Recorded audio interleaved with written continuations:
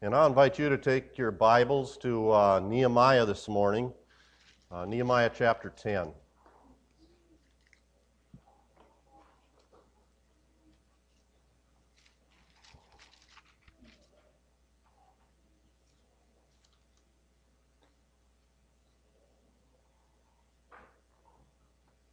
Appreciate that ministry, Alex. That was a blessing. Amen. Yep, very good.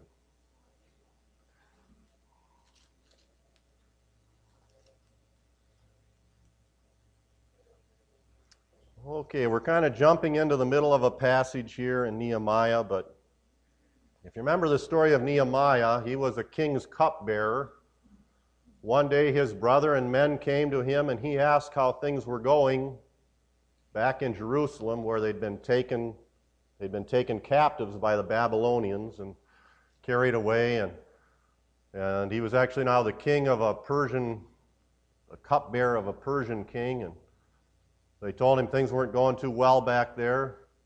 And so Nehemiah decided he would be the one to do something about it, and he prayed about it, and then finally he asked the king permission to go, and he goes back and he sees the condition that Jerusalem is in kind of physically. All the walls are still torn down and so on, and so he has a great building enterprise, and with God's blessing, he rebuilds those walls, and once he gets them rebuilt, then they begin to repopulate. They want to repopulate the city, and I think their desire is for that city to become what God intended it to be, a place where God would be worshipped in the temple, and then Ezra shows up on the scene, and they build a pulpit, and they read through the scriptures, and they find out how far short they had come of what God intended for them. And they see the trouble that they're in because of how they disobeyed God and disbelieved God. And then we come to chapter 10 where it says, or the very end of chapter 9, it says, "And because of all this we make a sure covenant and write it." And so they're making a fresh commitment, a fresh consecration to the Lord. And all these men sign this covenant, this agreement. We read about that in chapter 10 there. It gives all the names of these people that signed this covenant. And that leads us up to verse 28 of chapter 9. And that's where I'll bring the message from this morning, beginning in chapter 10, verse 28 of Nehemiah. And let's just have a word of prayer and ask the Lord's blessing on His Word. Father, we thank you so much for the opportunity to be in your house today. And Lord, we pray you'd impress upon our hearts this morning how meaningful and how important your house is to our lives. Father, I thank you for each one that's here.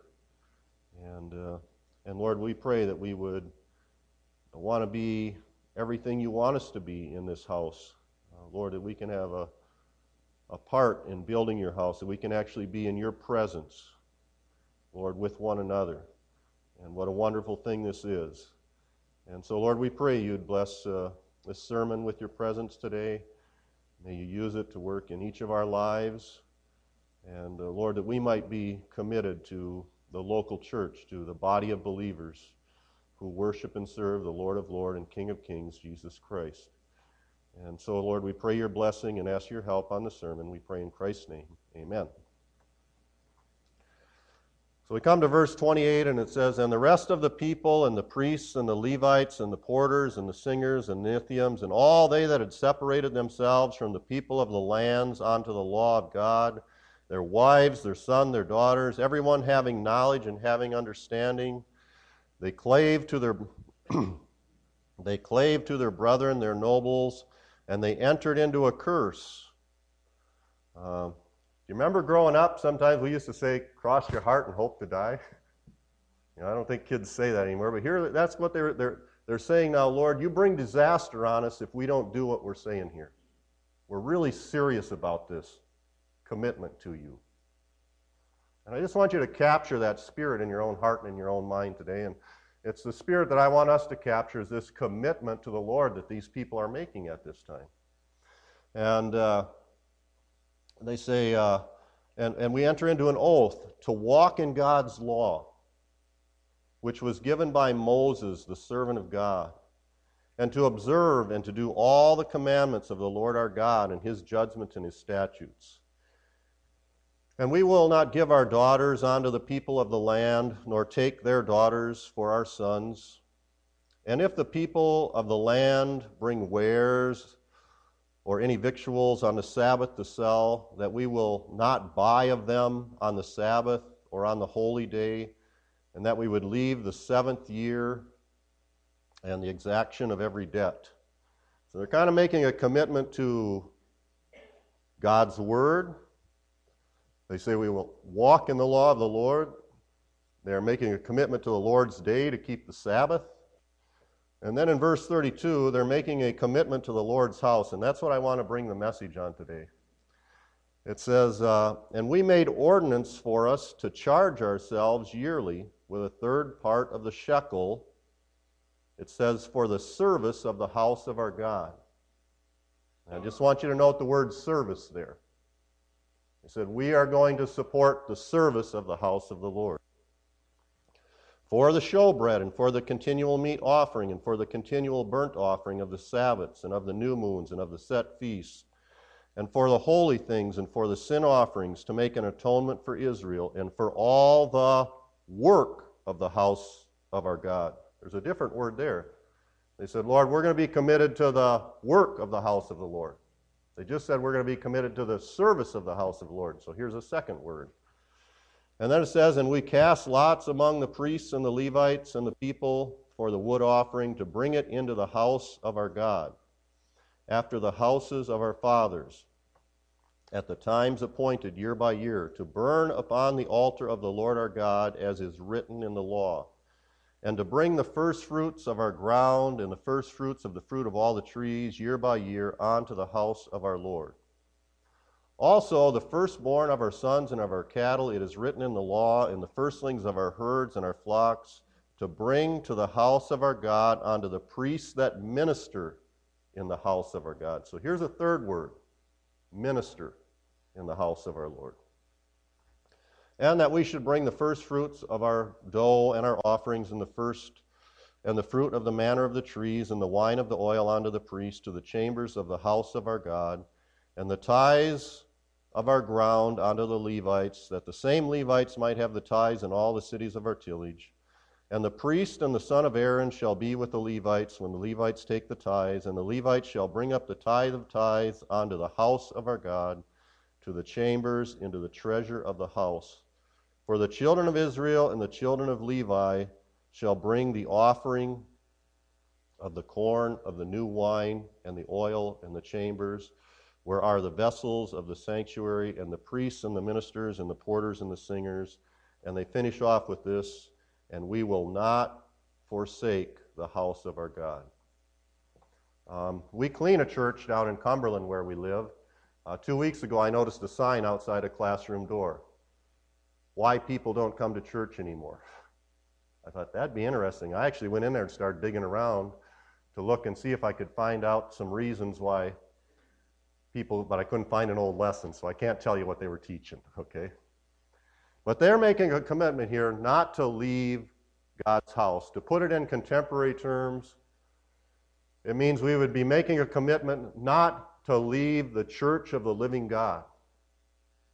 Not to leave a church that teaches the truth of Christ and the truth from Christ and that worships and serves the living God. And they're making that commitment. And I trust as long as you live and can breathe and can move and you're able, you'll want to be a part of a Bible-believing, Christ-centered, God-honoring church. You'll have that commitment in your heart and in your life. And I think one of the things that they're doing here is they're making a commitment, to a kind of church that I don't think you'd want to leave. What they're making, there were three words that I stopped and hesitated on here. It says in verse 32, for the service of the house of our God. In verse 33, it says, for the work of the house of our God. And in verse 36, it says, unto the onto the priests that minister in the house of our Lord. And I thought, why did God put 3 different words in there? I want to know what those mean. So I went back and started to study these words. And the first one that, I don't think we'll get to all 3 of them this morning, but the idea of as we are in the Lord's house this morning, we want to be committed to the service of God. And that word, it always had the idea of being on a God-sent mission. A God-sent mission. Be a part of a church that believes it's on a God-sent mission.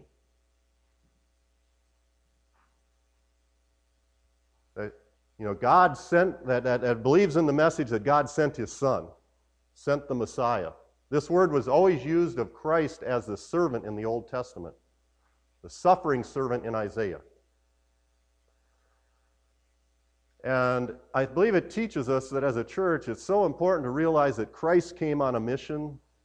The Father sent the Son on a mission to accomplish a mission, and the Son has sent the church on a mission. The other day at work, we have a 2 o'clock break. I go out and I stand next to a friend, Steve. We're leaning on his car, and he says to me, "Boy, this is a real godsend." You know what it was? An 86 Delta 88.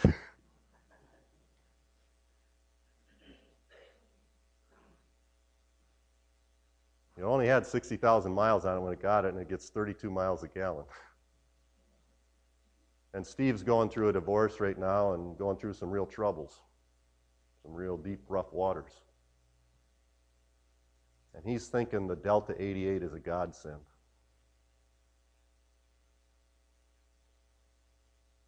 And I believe what this means is a church that is a godsend. I wished he'd have pointed to me and said, "You know what, Brad? You're a real godsend."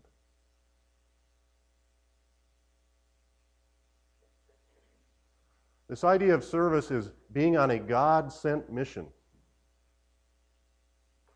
God had a mission for His Son to accomplish. His Son came and accomplished that mission. When He died on the cross, He said, "I have finished the work that you gave me." And He came and finished that work, and then Christ rose from the grave. He ascended. He sent forth His Spirit on the church, and then He sent His church out on a mission.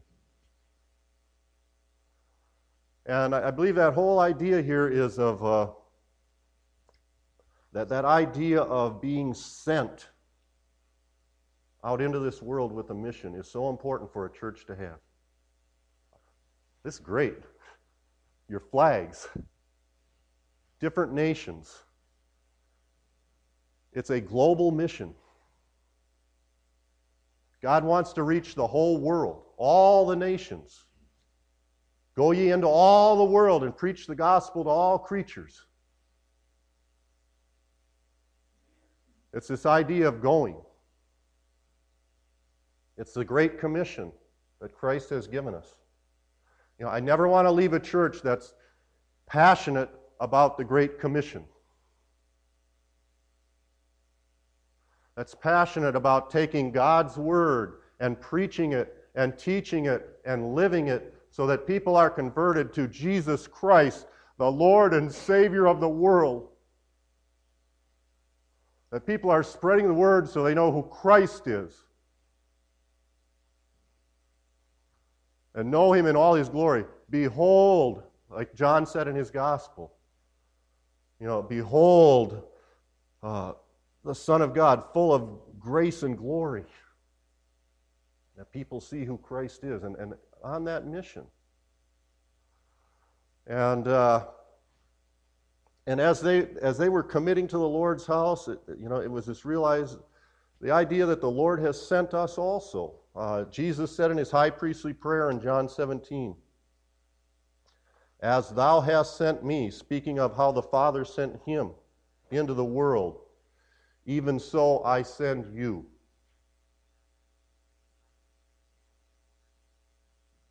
I send you. And I think each of us have to personally and consciously say, Lord, where are you sending me? And, we read turn to Matthew 28, the Great Commission there. Matthew chapter 28. Let's look at that for a second. It's important that the church never loses its focus and its passion for the Great Commission.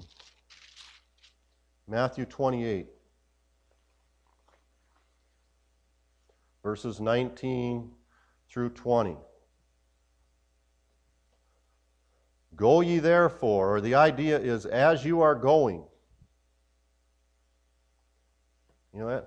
And we go a lot of places during the week, don't we? I go to work. Sometimes I go to a basketball game. Sometimes I go to church. Sometimes I go to the gas station. Sometimes I go to Subway. And the idea here is as you are going, therefore teach all nations. Make disciples of all nations. And it's important that we understand our mission is more than just getting people to heaven.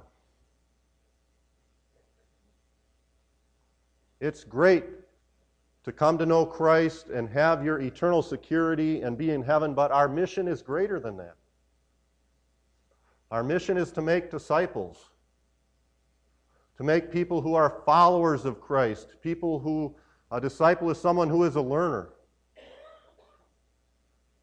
And there's so much to learn from Christ.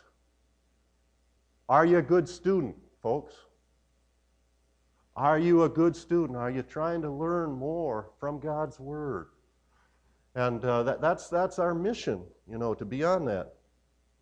And as you go ye therefore and make disciples of all nations, baptizing them, getting people to identify with Christ. I think that's what baptism is about, public identification. Sometimes it's hard to identify with Christ out in public. It's easier here. It's easier for me to stand here and say what I'm saying than it is for me to talk in public about Christ. It's easier for me to identify with Christ in a church setting than it is in a non-church setting. But make disciples who will be baptized, who will not be ashamed to be afraid of identifying with Christ in a public setting. And it's so important that we're willing to do that. And baptizing them in the name of the Father and the Son and of the Holy Ghost, and then teaching them to observe all things, whatsoever I have commanded you. And lo, I am with you always. I'm with you 24/7. If you're with me in this commission, Jesus says, I'm with you. I'm with you always. If you're sick, one of the reasons I've been sick the last 2 days. I thought about calling you, Don, and saying, I'm sick. I can't go up there and do this. At least excuse me from the evening service. And God says He'll be with us sometimes when we're sick, sometimes when we're not feeling that well. I heard one evangelist one time, the very best sermon he preached, he was sicker than a dog and got up and things had all gone wrong. He was hardly prepared, and God was with him even in that situation. Sometimes you think things got to be just perfect. Not so. If the Lord is with you, He can use us it's a co-mission. It's a mission together. And that idea of the service of the Lord, it's the idea of a church that really has a mission. I appreciated, Alex, you introduced your family. You said, we are here to glorify God. Our mission is to glorify God. I like what one man said this, the supreme way in which God chose to glorify Himself was through the redemption of fallen men. And it is through participation in that redemptive plan that believers themselves most glorify God. Therefore, the believer who desires to glorify God, who wants to honor God's supreme will and purpose, must share God's love for the lost world and share in His mission to redeem the lost to Himself. Christ came into the world that He loved and sought to win sinners to Himself for the Father's glory. as Christ's representatives, we are likewise sent into the world that he loves to bring the lost to him and thereby bring honor and glory to God. Our mission is the same as that of the Father and the Son. I believe that was John MacArthur, a quote there. But, as we think of our mission to glorify God, one of the best ways we can do that is to seek the redemption of fallen men. To see men and women come to know Christ and be made new creatures in Christ. And that must be the mission that we maintain a focus on and a passion for. I've been a Christian long enough to know that sometimes you can lose that focus. Sometimes you can lose that passion. And it's important, folks, that we don't. It's important that we have a passion for the mission that Christ has given to us. And I tell you what, if a church has that passion, that's the kind of church you want to be a part of. A church that wants to see people come to know Christ as Lord and Savior. And as we think about the need for missions, look at Matthew chapter 9 and verse 36 and 37. Matthew chapter 9.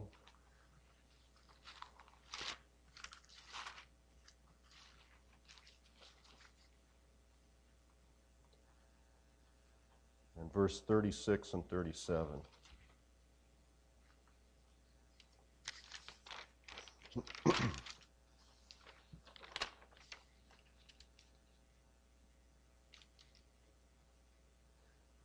And what I want to encourage you here, I think the Word of God encourages us to do, is to pray for missionaries. When is the last time you prayed for a missionary? Prayed for a God to send forth a worker? I think it's important that a church prays that way. It's good to pray for health. And we have needs like that, but sometimes I think maybe we forget to pray to send forth workers and make that a real earnest prayer in our lives. There's an interesting story told of J. Hudson Taylor.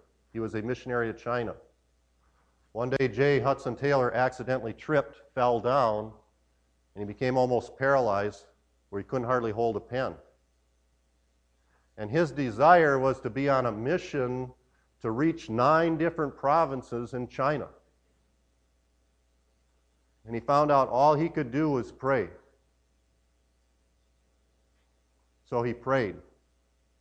And God provided 9 different men and all the funds they needed to do pioneering missionary in China. And he said, you know what? I could have never done that myself. He said, I'd have tried to do it. He said, I think God was teaching me something. He said, I'd have tried to do that all myself, where instead he said, I prayed that the Lord would send forth laborers. And he sent forth new men, fully supported, to carry out a mission for Christ in the province of China. And that's an illustration, I think, of what Jesus is saying here in verses 36 and 37. It says, but when he saw the multitudes, he was moved with compassion on them, because they fainted and were scattered abroad as sheep having no shepherd. Then said he unto his disciples, the harvest truly is plenteous, but the labors are few. Pray ye therefore the Lord of the harvest, that he will send forth laborers into the harvest. Folks, I just want to encourage you, some churches today are kind of slacking off on praying. Prayer maybe doesn't have as much meaning or much influence as it should be. Prayer needs to be a very important part of the church. I don't believe we can back off on prayer. I think we need to be more committed to prayer. And one of the good things for us to pray about is praying that the Lord would send forth laborers. And as he says here, he saw how serious the problem was. He said he looked at the people with compassion. because they fainted and were scattered abroad. I'm told the idea of fainted there is the idea of skinning an animal, being bullied, being taken advantage of. I think the idea here is being under the oppression of sin and of sinful men. That's the way he saw the world when he looked at them. And scattered abroad is the idea of just worn out, ready to give up. And sheep without a shepherd. I think the picture there is not having spiritual leadership and care. A lot of people didn't have any spiritual leadership or care. That's a good call for, I don't know if there's anyone here, a young person that might think, oh, I wonder what I'm going to do with my life. There's a real need for spiritual leadership for pastors. Maybe God might call some young man to be a pastor. And they had no spiritual leadership, and he said unto them, the harvest truly is plenteous. You guys know Glenn Hurlinger, right? You know what Glenn Hurlinger's favorite hobby is? Gardening. You know who he asked to help him last summer? Jackie and I. You know what his harvest was? Plenteous. Would you come and help pick the peas? Would you come and pick the beans? We did that 3 days ago. They're ready to go again. Would you come and pick the beans? And he had quite a harvest. And he said it was too big for him to pick.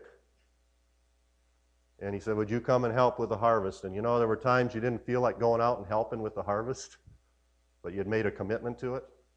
And so we went and did it. I'm not sure I'm going to get in that same deal next summer, though. But you know what? I do want to be involved in God's harvest. The harvest is plenteous. The laborers are few. There's not enough people working in the harvest.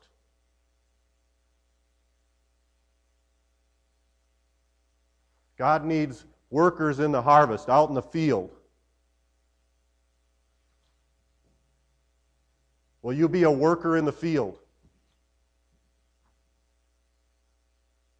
God can use you as a worker in the field.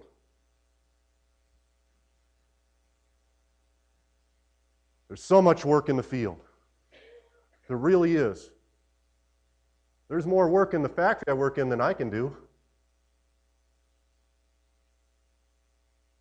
I'm one man in a factory of 45 people. And there's more work there than I can handle. There is such a need for laborers. Would you pray for laborers? When you pray on Wednesday night, pray for laborers. When you pray on your own, pray for laborers. Great, and see God bring forth laborers in the harvest. And so how important it is to to have a passion for this mission of bringing the gospel out, and to be praying for the mission. Again, let me go back to, remember the 86 Delta 88? Remember that? What was that all about? What did that guy say that thing was? Okay. Folks, I think this is what God's trying to teach us. There's someone out there could use a godsend.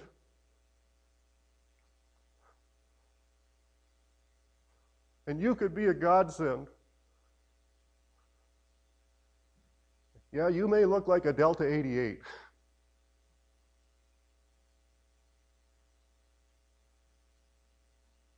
But you could be a godsend to somebody. One day I'm hitchhiking out west.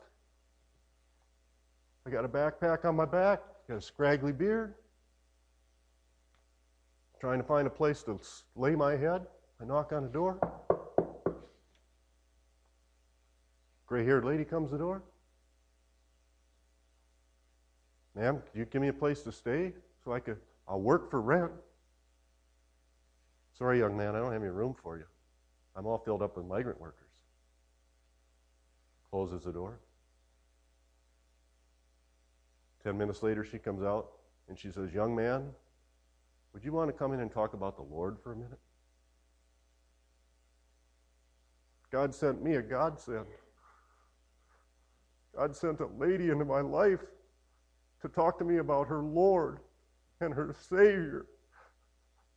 And because she did that, I know the Lord is my Lord and Savior. And other people have come to know the Lord as their Lord and Savior through my life.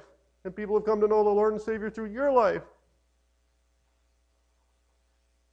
And to be a godsend. And maybe it's just a word of encouragement. Maybe it's another, you might just be helping another Christian along. That can be a godsend.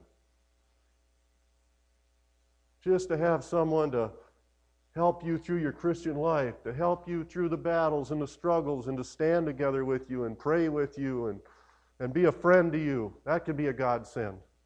Sometimes just a friend, a Christian friend, is a godsend. It really is. And but this is the idea there of they were committing, Lord, we are going to support your house like never before. We're going to be involved in the service of the Lord. And then he goes on to be the work of the Lord.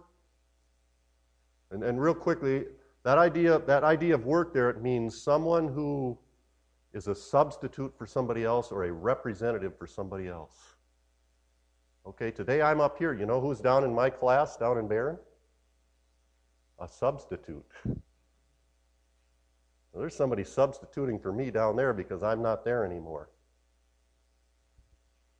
When Jesus rose from the grave, he was here only for a few days, and then he ascended, and he left us to be his substitute, his representatives.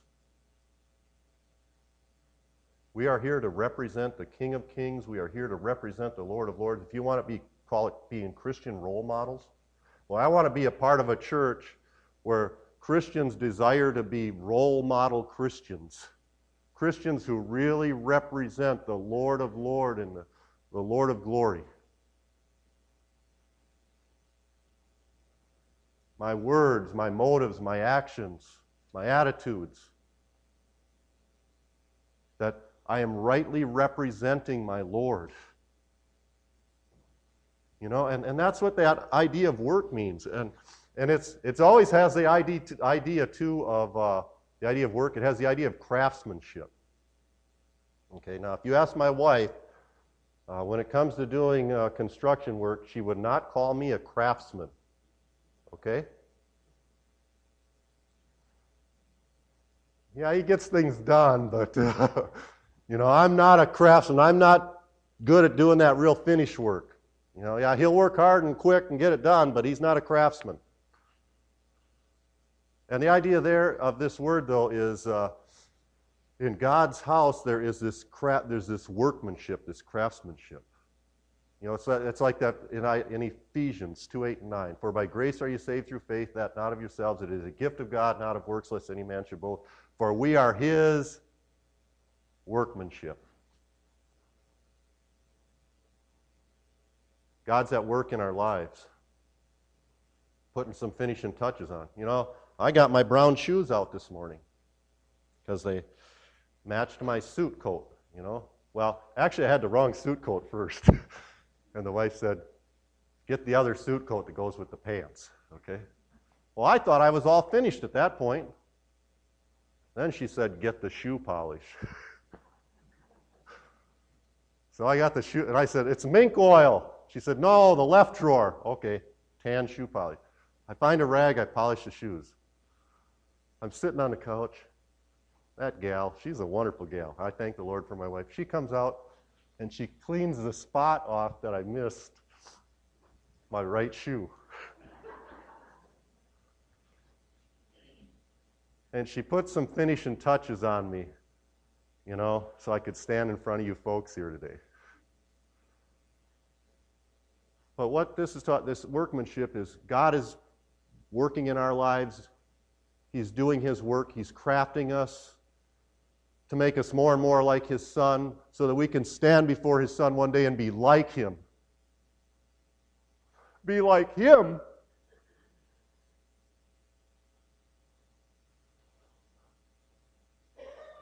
That's craftsmanship at its best. And a church where people realize, hey, God's working on one another. How's God working in your life? How's God working in your life? You know, He is. There's not a one of us here. I don't look out here and see any finished products.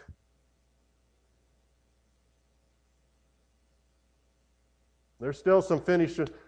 You know, let me get the shoe polish and go to a couple of you folks. You know what I mean? Still some work to be done in our lives. Let Him do it. Let Him work in you. Let Him work through you.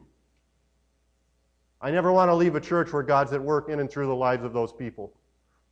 Because He does such a good work. He does such a good work. And He does it through His Word and through His Spirit. Sometimes providence He uses words.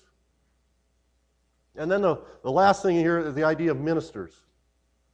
They said ministry in the house of the Lord. And the idea of there is like being a personal assistant.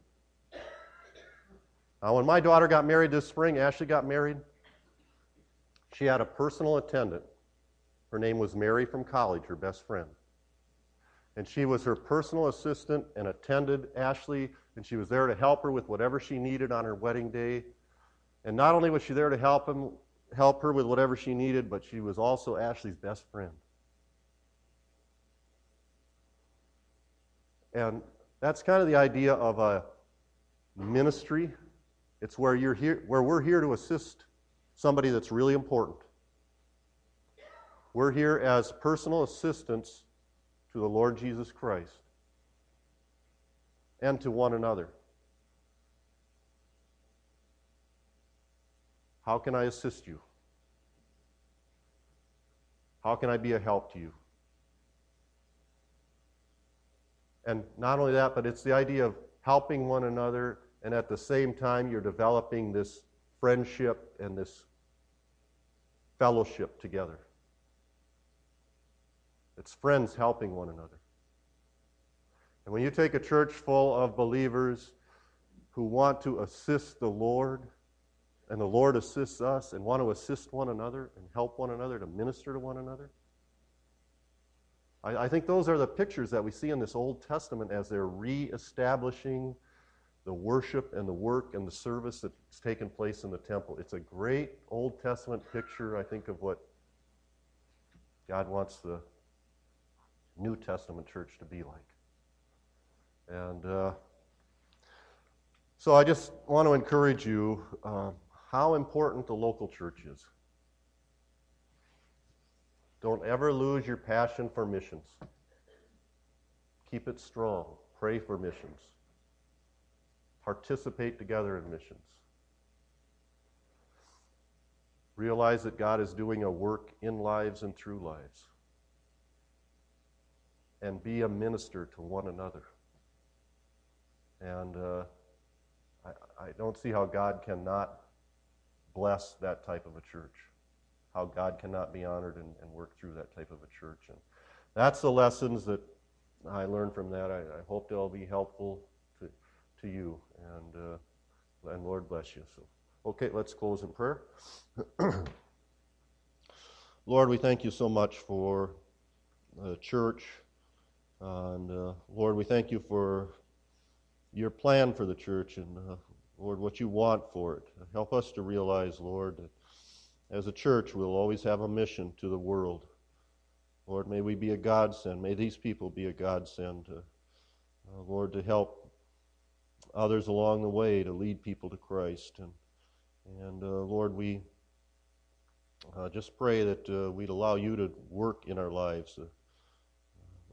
Lord, how you want to craft us and work us to make us to be more like Christ. May we allow you to work in our lives and through us.